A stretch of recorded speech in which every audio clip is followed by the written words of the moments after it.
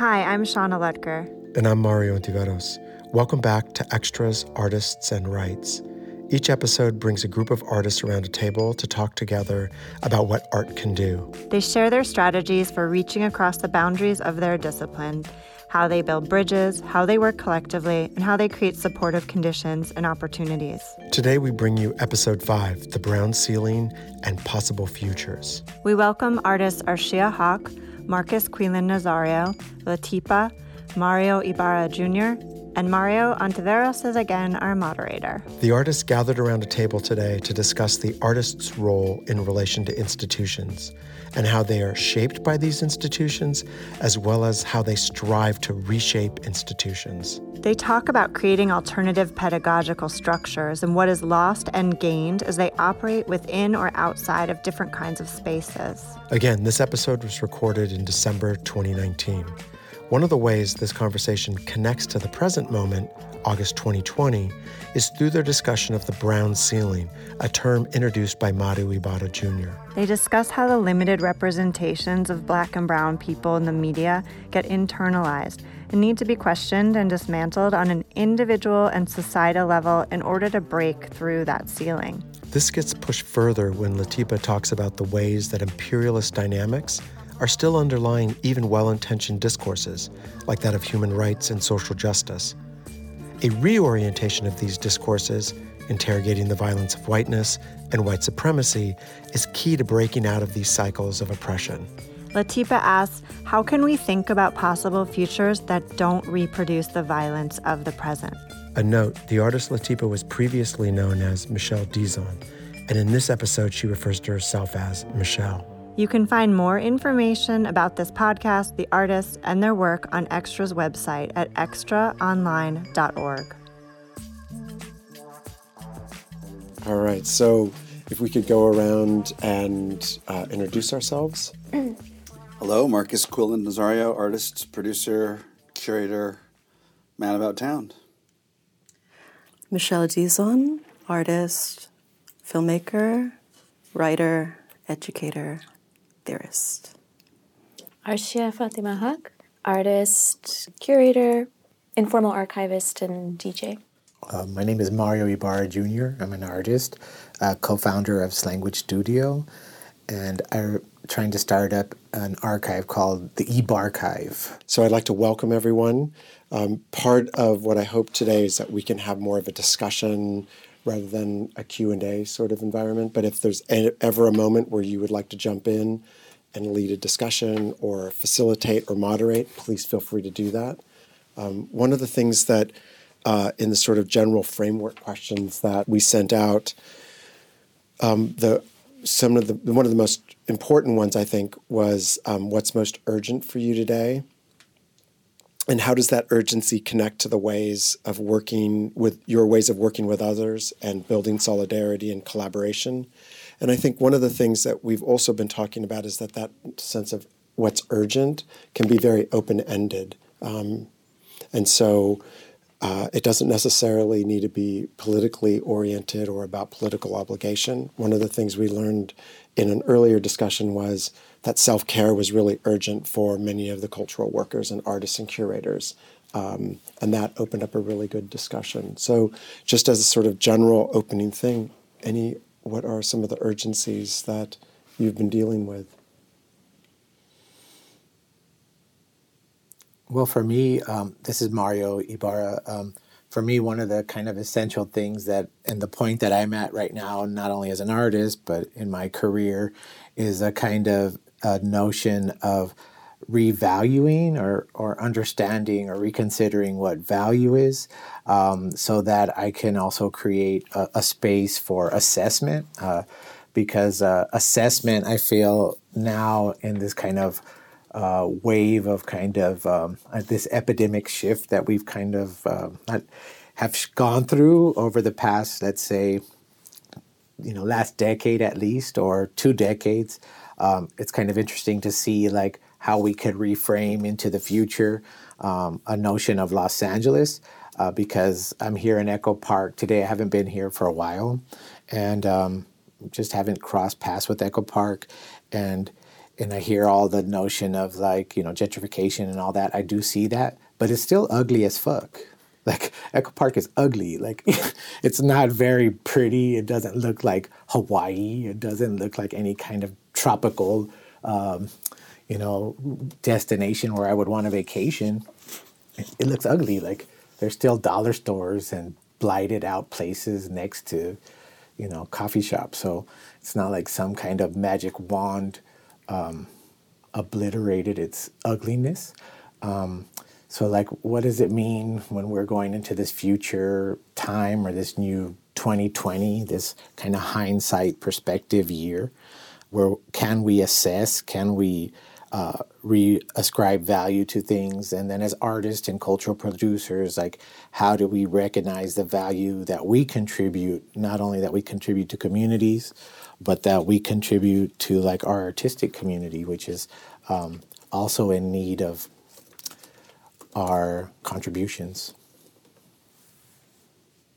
I think it's beautiful here. I love Echo Park. I love the hills here. One of my first apartments was on Fairbanks and Scott, in the Hillside Courtyard complex. I love this neighborhood, and I love me a 99-cent store. And most of this damn city is like sun-blighted and it's ugly. Strange. I think Echo Park is still a really magical place for me. No, I think that's great, and it's ascribed, and we could talk to that point in relationship to like how you hold value here. That's like the other point of my story is like if you don't hold value in relationship to like a place and prescribed memory or experiences, or how do we go forward into like a dollar store next to like a little cafe coffee shop that is obviously transplanted here. How can we? My memory of here, maybe my memory of Echo Park is that I got one of my wisdom tooth pulled here. So like I think that Sunset Boulevard. So maybe like that's why I prescribe like pain to like my memory here. Like I wasn't thinking about a bungalow. I was thinking one of my teeth. Well, LA is a complicated place. Yeah. Complicated history, and that's what's beautiful about it here. I think this is Marcus. But back to your question about urgency, I'm like 55 years old now, and I feel the clock ticking. And so for me, the urgency now as an artist is I have only X number of years left on this body, and what am I going to do with it, and how can I do less better, and how can I make better, stronger work slower and better, but with the less time that I have alive, because I'm not 45, but I'm not 65. So I time to me is a real issue. I'm always really aware of time now in a different way that I wasn't before. So that's what I think about a lot. And then how do I sort of narrow my focus? I've done a lot of work with other artists and supporting other artists and other people and other places. And so now I'm thinking about who is it that I really want to support? How can I support them better? So I'm trying to do less, but more and better. And that's kind of been weighing on my mind. I think one of the things that I think about quite often in my own practice, which has had a lot of strange paths and forms that it's taken over the years, and a lot of it has been kind of working completely outside of institutional settings deliberately. And now, and Marcus, we were talking about this a bit earlier, but just this idea of having done so many things and worn so many hats, and that kind of being an acceptable thing to do now, whereas before it was seen as unfocused or scattered. And so just kind of now having some access to institutions for me in the last couple of years, and sitting with the discomfort of that actually, of kind of now having this legitimacy or agency recognition, and then feeling like, how do I keep staying true? In a way, it was easier to stay truer to a voice without having that, because whether you realize it or not, you start to mold yourself to the shape of an institution. And so just thinking a lot about that, working inside or outside, and how to balance those things or not balance, and then just choose to go outside the building and continue to break things apart. Yeah, 'cause it does shape. I've worked a lot inside of the institution, and inside and outside, and it does shape how you think, even though you don't want it to. You can't help but let it rub off on you, the systems, and sort of how they think. It's good things also. You know, a lot of good things come out of like knowing how to look at a spreadsheet, knowing how to deal with all those admin sorts of things. But it can be really dispiriting and sort of spirit breaking, working within institutions. And we start to compare ourselves to, it becomes comparative and competitive, I find, and that's really disheartening sometimes, or I find my desires or my aspirations shifting, and so sometimes I have to really step back and kind of think about what my original intention was. I was able to, I think, put my finger on 3 urgencies for me at the moment. The first is just desiring complexity. I think so much of the way the world works is about simplifying matters at every turn, and so I think that deep desire for complexity has been a really kind of driving force for me. I mean, especially because the people I love and care about are those whose histories are silenced or erased altogether. And so for me, the task of that listening isn't as simple as just, recording a story in part and parcel, because I think that every part of the ways in which we've learned how to do these things is broken. And so I think a lot of the work that I've been doing has been invested in considering how it is that one can do that kind of memory work, from the very beginning to the end of the project, from the very kind of conceptualization of the grammars of documentation up to, the ways in which the afterlives, of that quote-unquote document or whatever it might be. The second urgency that I felt I could put my finger on in my own practice is really shifting the conversation away from representation and toward ethics. I think that so much of discussions around quote-unquote marginalized groups becoming visible really involve ideas of, representation, which can more often than not get caught up in good or bad, or accurate or not accurate. And so a lot of my more recent work has really been trying to think about the ways in which, for example, imperialist dynamics continue into the present in forms that seem very well-intentioned, such as human rights discourse, but in fact reproduce a lot of the positions in the field that are from that colonial legacy. And the third urgency that I could pinpoint is really a struggle for memory. And, I think that when we discuss politics, we often get caught up in ideas of the now, and for me, really breaking open ideas of temporality to think about how our present is so layered with the past and the future is integral to understanding how we can think about possible futures that don't reproduce the violences of the present.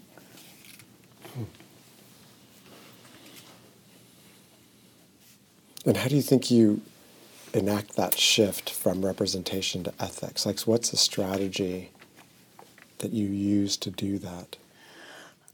For example, so I just published a book with Viet Le called White Gaze. And, the book is pretty simple at its core. It's kind of dealing with an archive of National Geographic magazines, and I set certain limits to myself in dealing with these magazines insofar as, I was just working with the pages that I selected, and those pages that I selected were really, ones that I was gravitating toward, where there was a kind of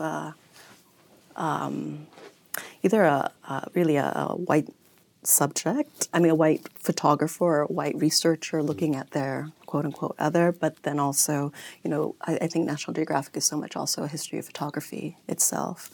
So where, the apparatus, would at times be, related to a gun, or there was a kind of like fetishization of this, technology, in a bunch of these images. But at any rate, there were these pages that I selected from magazines, and then just started kind of doing poetic subtraction, so that I would basically rewrite the text in relation to the images. Obviously kind of playing with the power dynamics that are always present between text and image, the way in which, images can really mean infinite things, and the text ideologically grounds that image depending on, whatever, wants to be said by power, usually. But, with that publication, I think that it was, I say it's too easy and too difficult. It's too easy because on the one hand, I think everyone wants to distance themselves from, the racist representations of, the past.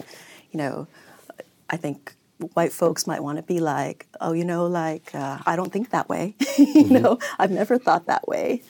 Or folks of color might be like, I think, that doesn't exist anymore, thank goodness. But I think the more difficult part is,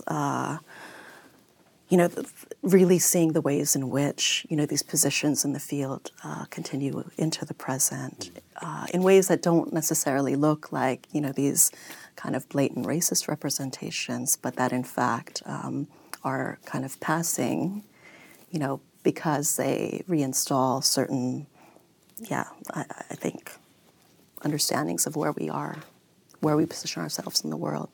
So, just to make that long story short, where that has taken me is just in asserting that, that work in White Gaze is not just about the past, but very much about the present. And that's led me into all kinds of terrain that I never thought I would get into. For example, National Geographic came after us for licensing. And, that got us into, arguing for fair use and actually getting into a whole realm of intellectual property issues. I was going to ask you how it is that you complicate things, because you said you like to complicate things. Right. And you just answered the question. Right. I mean, it got us into a whole realm of intellectual property issues, which are, in fact, again, from that whole legacy of colonial regimes of property. And, I think that has taken us into really... it's hard for me to kind of parse out because I have so many different aspects of this that I'm working on right now, but really thinking about these questions of intellectual property for the present and how that's very much linked, again, to a question of ethics as opposed to representation. Mm-hmm. That's so interesting because you said on the one hand, especially for people of color, we can see kind of that very superficial level of problematic representation it has been removed from the public eye, but then at the structural level of who actually owns these archives and the fact that they're fighting back, it's just being perpetuated at almost a more endemic or insidious level. Right. So that's interesting to think about. Yeah, and it's all of the ways in which I would say, whiteness lives in ways that are and it lives in ourselves and in ways that we're sometimes blind to. I've been calling that kind of self-eating of those models of representation the brown ceiling, because there's we're talking about the structure. I'm Mario Ibarra again. So the notions that the structural supports are still there, like the girders and everything, the scaffolds that have built up representation of POC throughout the years, and all those things within media and representation that we've then internalized. But as we're kind of unpacking these things as in groups like this and what it sounds like in your book, we hit the internalized, what I call the brown ceiling, which is pretty much made up of bullshit that we placed on top of ourselves. Like, it's not necessarily the glass ceiling where we could see through to like something else. It's like our own bullshit that we've put on top of our own selves because we've internalized all these structures of preceding racisms and stereotypical images, etc. So like, for example, being like a Latino male in the United States for a long time, like with my generation, the only representation that we saw of ourselves in popular culture or media was criminalized, right? So like, and within the prison industrial complex. So like popular films in the early 90s were like prison-based films. Like those were the only films where we saw like Latino male representation at all.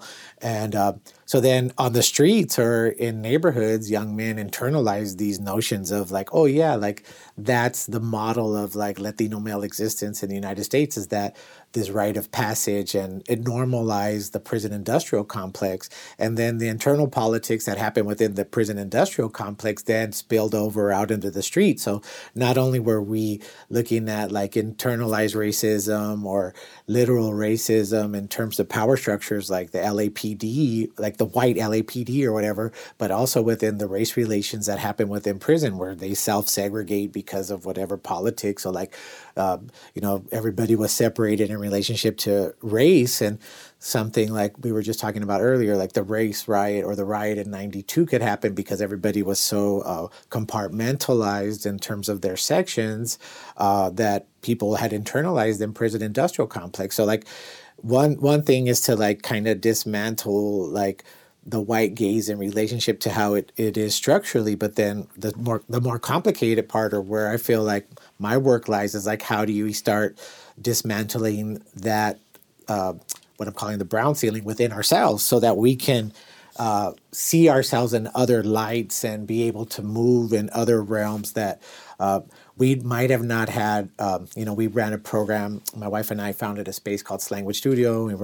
We run spaces for young artists, and a few years ago we were running a program called You Got to See It to Be It, because we hadn't seen other models, getting their PhDs or working in museums or whatever, artists and expressing themselves. I feel like there are a lot of examples of people that want to express themselves, but within those structural supports that kind of build the infrastructure of culture and allow platforms for us to be in, there weren't so many models of, so we needed to kind of see that.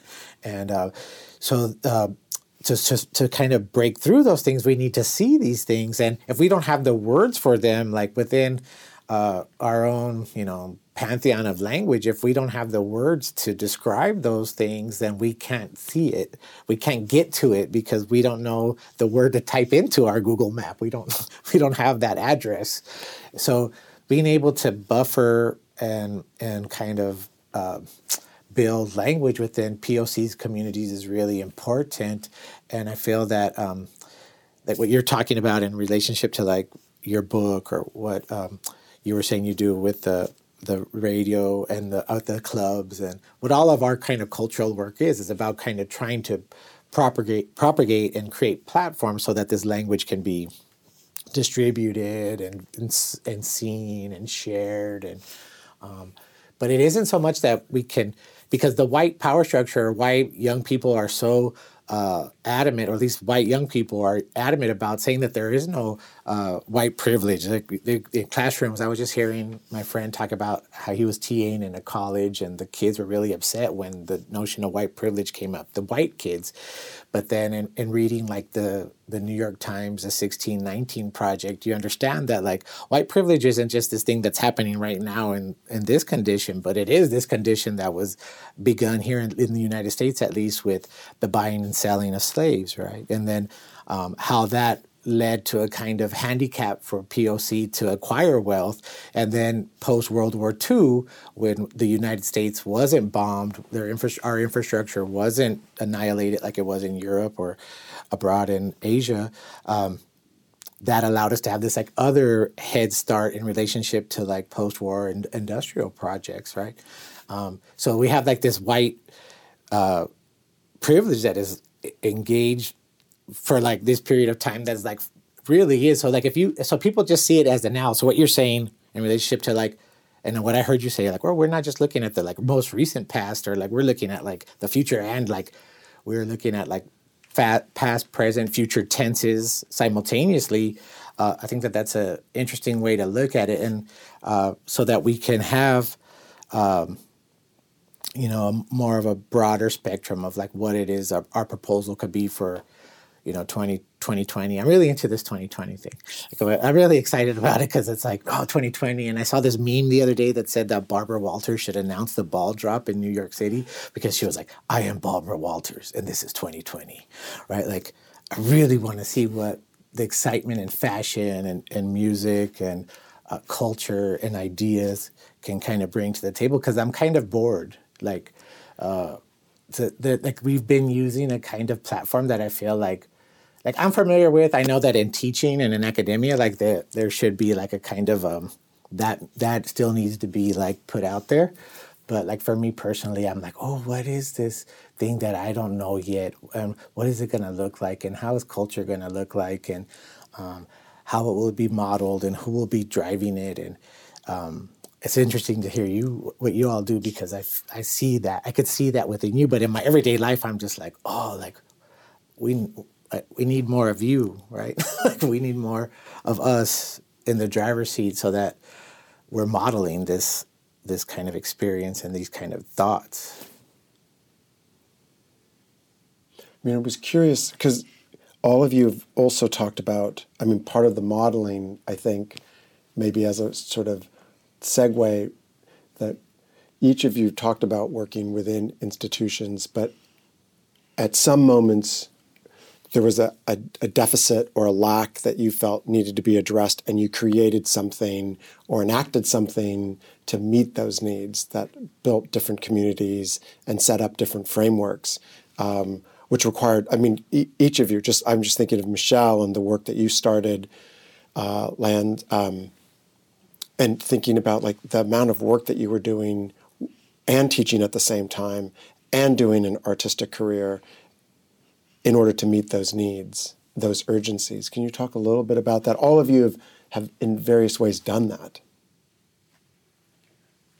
Yeah, so between 2015 and 2018, I founded and co-organized a autonomous pedagogical platform called At Land's Edge. And, it arose for me out of very real life circumstances. I don't know if any of you know this story. I'd been teaching at CalArts for many, many years, 7.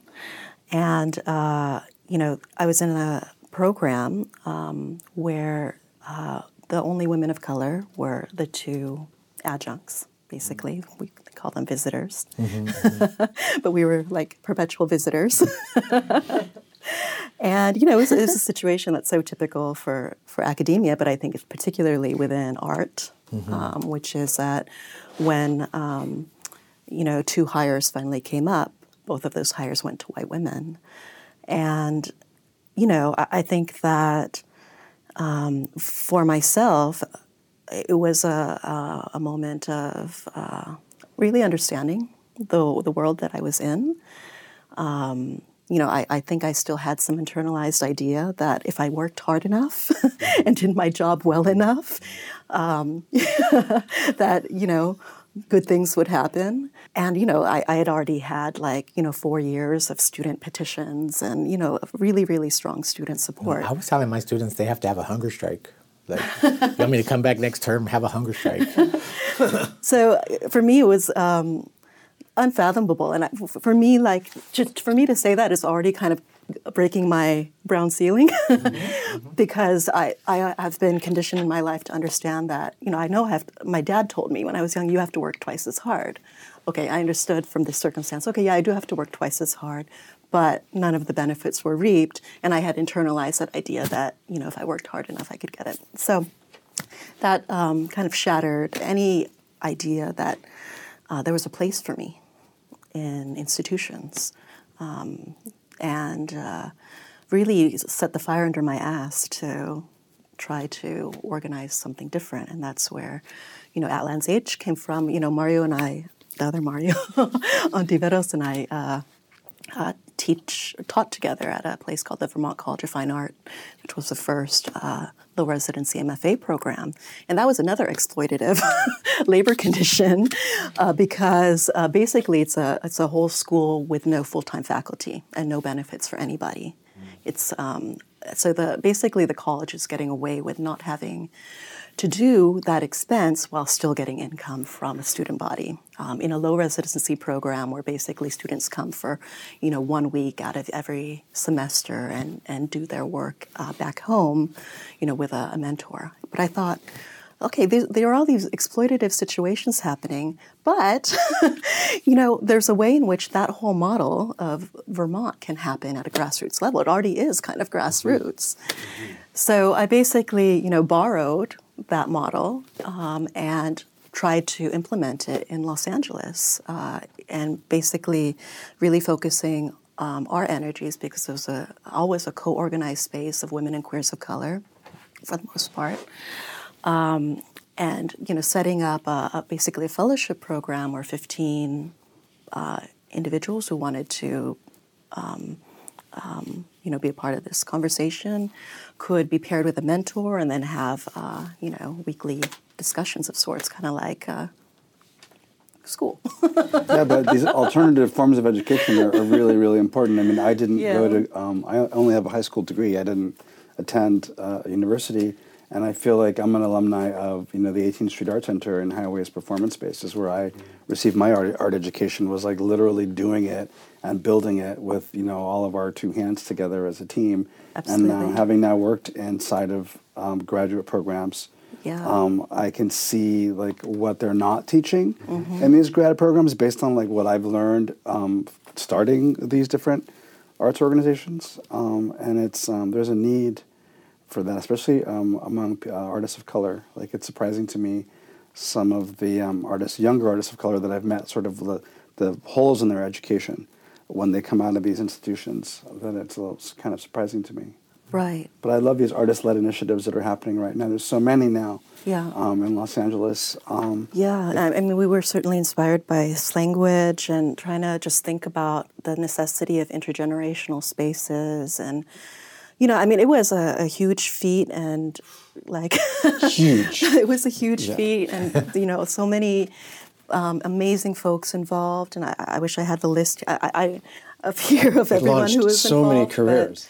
But it was also a huge amount of energy that at the end of the day was, I think, for the most part, unsustainable by those who were doing some of the core organizing. So, I mean, that's, the kind of wall I think we're continually facing when we try to do things differently, right? Like, because it takes that fire under your ass to get that energy out of nowhere to do it. And then you could, start to partner with institutions, but you understand that there's something that you're always losing when you do so. So it's like that constant negotiation at all levels. Yeah. Every dollar has a string. Can you talk about that sort of crisscrossing that what's one of the key differences in relationship to organizing communities or building something, working inside and outside? Because you had talked about that, a little hesitancy or at least self-critiquing, self-analyzing, self-assessing. So this is Arshia here, and I think before I answer your question, because we were talking earlier kind of about the project, we're referring, I think, specifically to Discostan, which is one lens of my practice. And that kind of started really from a very personal place of being here in the U.S. as an immigrant coming from a very specific family, having a sort of an exile from them, and going to art school, leaving, having a I was an experimental filmmaker. That's kind of where I began. And then kind of taking a break from that and really trying to be outside of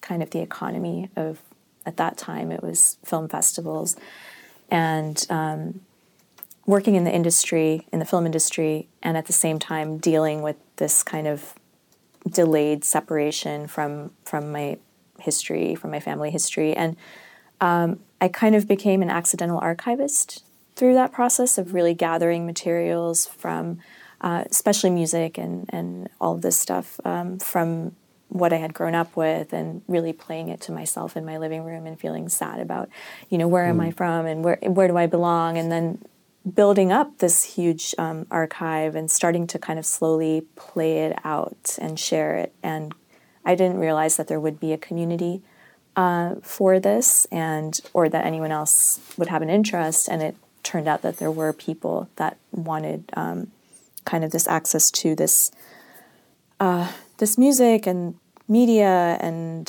stuff that had kind of gotten, that wasn't necessarily was in between kind of institutional recognition and exported pop culture, and specifically from the regions of South Asia and the Middle East, or Swana. And that turned into Discostan, which really functioned outside of, and still does, outside of institutional support for the most part. And I was interested in, Michelle, what you were saying about memory, because for me it really did start from a place of nostalgia and really kind of trying to look back to this past, and especially for what I can speak to, which is South Asia, or India specifically, where I was born, and the colonial history there. There's a tendency to kind of, especially in this moment, to look at colonization and the internalization of that, and look at the time before that as kind of this Eden, a time when there was no wrong, or a time when queerness was accepted, or, all of these kinds of dialogues, and really kind of thinking about, well, is that true, and does that serve us to kind of look back to that golden time? And I think what you're talking about is complicating that idea as well. And so I've been thinking a lot about those things, and how, rather than looking back to the past as a golden time, it can be looked at as a way, as you said, to think about building ideas of the future. So in terms of the question about community and working within institutions and outside of institutions, there's different narratives that you build, to be honest, in order to be within the institution. And there's a different narrative that we have within our community. So there's certain spaces, for example, an offshoot of, with some collaborators that have been part of Discostan is a group called the Muzis, which is a group of queer Muslim, people of Muslim origin that are looking at our own cultural histories outside of the lens of orthodoxy and outside of the Western gaze. And a lot of our events have been closed to the public. They're and some of them are open, and some of them are closed, and some of them are sharing knowledge amongst ourselves, and so that's one strategy that we've used to kind of be both true to our community while still having it be accessible. Mm-hmm. And Marcus, what about you had mentioned earlier about doing less and better?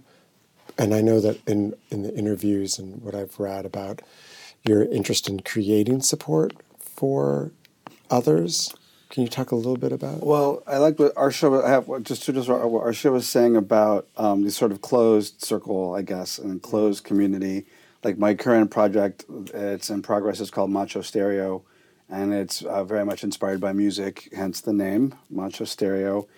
And but loosely based on and inspired by Pedro Paramo's book, by the Juan Rulfo's book, Pedro Paramo, and I wanted to talk to men about their fathers.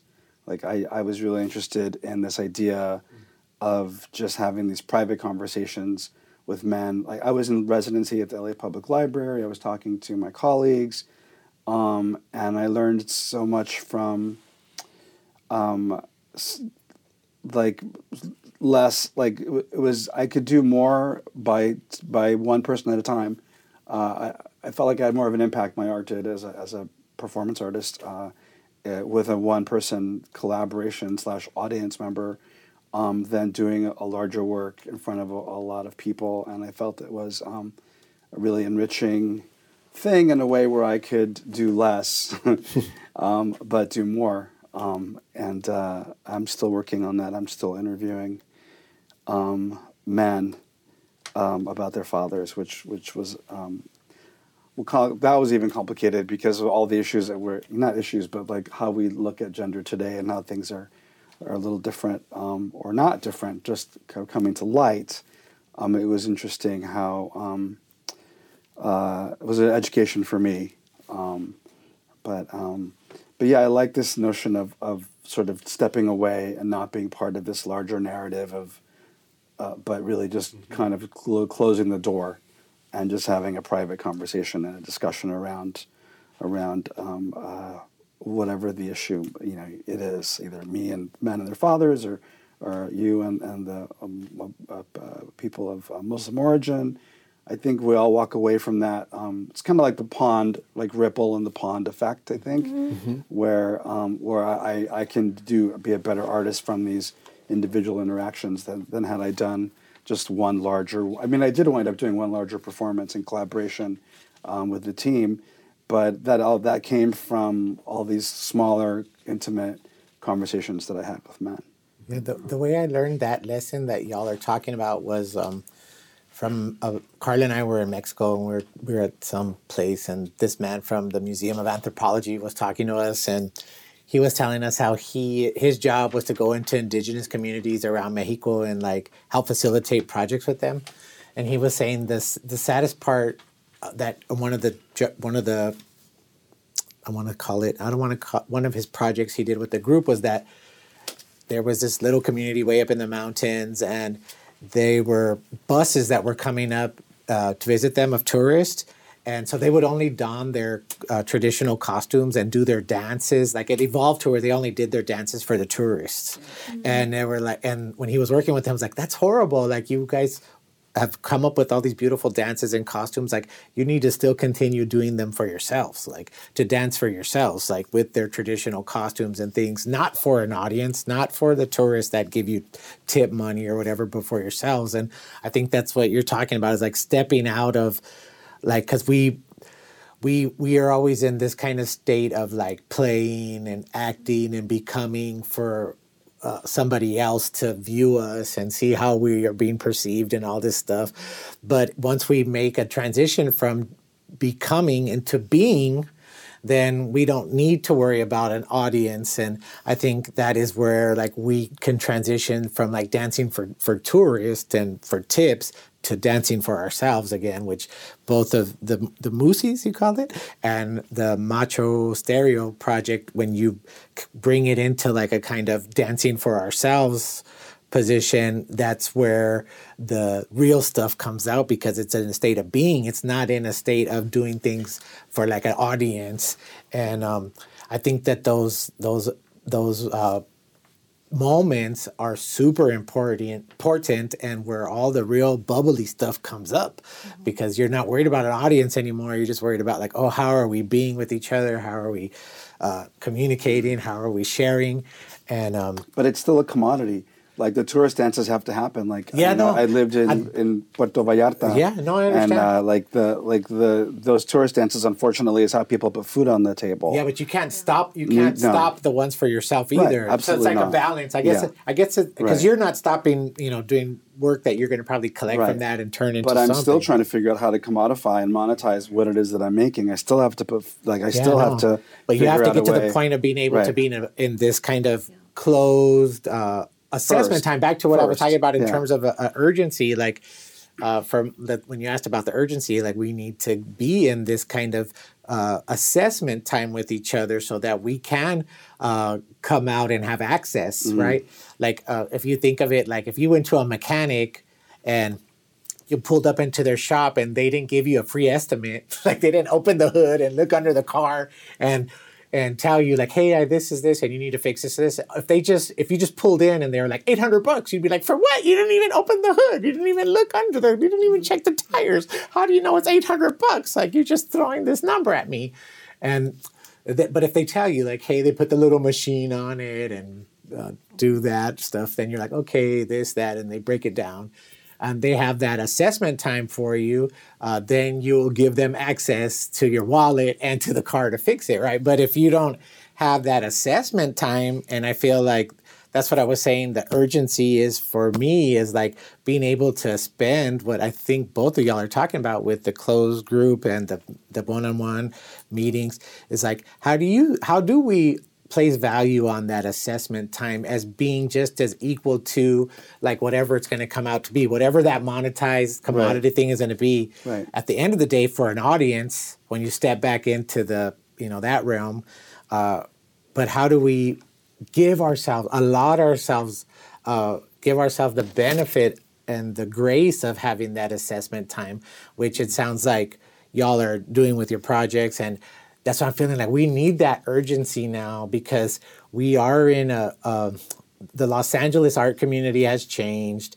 The landscape has changed. We have, the gallery system is definitely in play here. And when I hear younger artists talk, they're not talking about like, the performances so much that they're going to go see at a nonprofit space or be working with a nonprofit space, but they talk about like which entities they're going to work with in relationship to commercial galleries. Mm-hmm. So it's kind of more akin to the conversations that will happen with young students in New York than what it was when I was talking when I was a student here in Los Angeles. Like I didn't even know that there was what commercial galleries did. I was at Lace. I was so happy to have my first show at Lace, and I was like, that was my place. And I still have like a bucket list thing that I want to check off to do an edition with Lace. Like if I get to do that, that's like on my bucket list, right?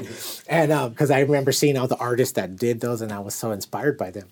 So like how do we give ourselves, which is what you're talking about in relationship to post-colonial theory, is like the third space, right? Like what happens between like what you're talking about, the romantic time of like pre-colonialism, like, and then the British soldiers come and they bring this and that and this and that, and then the revolution happens, and then there's the British soldiers go home. It's like what as like a kind of, again, this past, future, present, however tenses, can we pluck and pull from to create our future, but it needs that assessment time that you're talking about. That like I feel like it is a tourist economy. I feel like there's a lot of parallels between the tourist economy and the art world, because I feel like we have to really do a lot of things to make money in order to really do our practice. Yeah. Like a lot of my practice consists of things that I really can't even sell, or sometimes can't even show with a lot of people. But I have to find a way to do my little tourist dance, and me and my monkey can dance, so that I can pay my rent. You need the Willy Wonka gold ticket. But I love that. But I love fucking with that notion of what is the tourist dance, right? And how do we reshape that tourist dance, and how and you do see do see that happening. Like I've been in and out of Mexico City a lot lately, and you kind of do see this subversion of like sort of this idea of traditional things, where now you kind of see things like a little shifting a little bit, and I think that we need to just fuck it all up. But can I ask you a question though, Marcus? Like when you're seeing the things from the shift, like this is one thing that I'm always concerned about. Like if it shifts too much and doesn't hold anything to like the language that is communicable and just becomes this whole like other abstract thing, is there an audience that can engage that? Or is there something like within like Santeria culture where you have to get like the Orisha gets sublimated by the Niño de Atoche statue, and like so there's like a communicable like sign signifier relationship that will be the porthole for like all this other shifting and subverting happening? Santeria is a syncretic tradition, and it's born from need, from syncretism, and it's an amalgam of all the different religions in West Africa, and it's a result of the slave trade. And so I think that syncretism and that fluidity needs to continue now into the 21st century. And I think that things need to shift and move, and I think that a lot of what we see, a lot of practitioners and gatekeepers of more traditional forms, really get upset when those of us come in and kind of modify it or abstract it or reinterpret it. And I feel like that, to me, that's where the interesting things are, is those risky, vulnerable things that people try to kind of evolve the form forward, especially when things were born out of a need for syncretism. Why does it have to freeze in time? Why can't it continue to be liquid and syncretic into the future? Yeah, that's what you're talking about. Like it's frozen. Like you don't want it to be frozen in that romantic time. Yeah, I mean, so I was also reminded of this saying. I'm from Hyderabad, which is in South India, and there's a saying about people from that city that they spend half the time regretting something that they didn't do, and then the other half the time talking about that regret. And so it's just like You got brown sitting issues. It's like a culture that is so invested in this romanticism, of the past. There's so many things, here that I've just been kind of thinking about when you were talking about the tourist dance, and then I was thinking immediately in relation to what you were saying, Marcus, about artists having this tourist kind of economy, that we're dancing for institutions, And right now there's this kind of focus and interest on research-based work, and especially, funding being given to lots of artists of color and, the diversity checkbox. And then that leads to almost this performance of ourselves is starting to feel dangerous because there is this, and that's, the Muzis again. And Muzis comes from Muzzies, which is a derogatory term used for Muslims. And we being, it's a collaborative project with Amitas Motavali and Sasha Ali, took that and kind of like made a playful spin on it. But really thinking about that, for example, I think the idea of closing or having closed sessions came up because there's a tradition of magic in Islam, and we all kind of know it from our grandmothers and chapters in the Quran and things that have been exchanged. We were given a residency at the Women's Center for Creative Work, and with all of kind of the interest in astrology and all these things, it was a perfect fit, right? Let's have a session on magic in Islam, and we were like, wait. This is not a teach-in session. We don't want to open this up to everyone. This is actually sacred knowledge that we don't talk about amongst ourselves, because there's also been this very sanitized Orthodox version of Islam that's been propagated through the Gulf, through missionaries that have been sent, and because it is often a women's realm as well, that's been an indigenous knowledge that's been kind of suppressed from both sides. And so we actually want to get together and talk about what we know and, share stories, but it's not to be performed for, outside audiences or granting institutions. But I do think there is definitely, it's very sexy, to share that knowledge, and it does get you funding. And so, I don't know, there's this kind of, I'm starting to kind of retract from that and from that performance of those things, Yeah, I'm actually in the process of co-editing an issue of Art Practical with Yusuf Omowale, who is director of the Southern California Library, and it's all about about violence of inclusion and this whole kind of terrain that we're on right now of the sexiness of our brown, black, queer, indigenous, disabled, undocumented immigrant bodies in, these spaces that at one point never saw us, but now want us so badly. They want us how they want us, though. Thank you for listening. If you want to learn more about the artists or join in the conversation, visit extraonline.org or find us on Instagram. This series was made possible by generous support from California Arts Council Arts and Public Media Grant, the Michael Asher Foundation, and KCET's Artbound. Recorded at Catasonic Studios in Echo Park by Mark Wheaton, with production assistance from Sarah Ellen Fowler and Theo Greenlee. Thank you to Shaolin Dub for our theme song.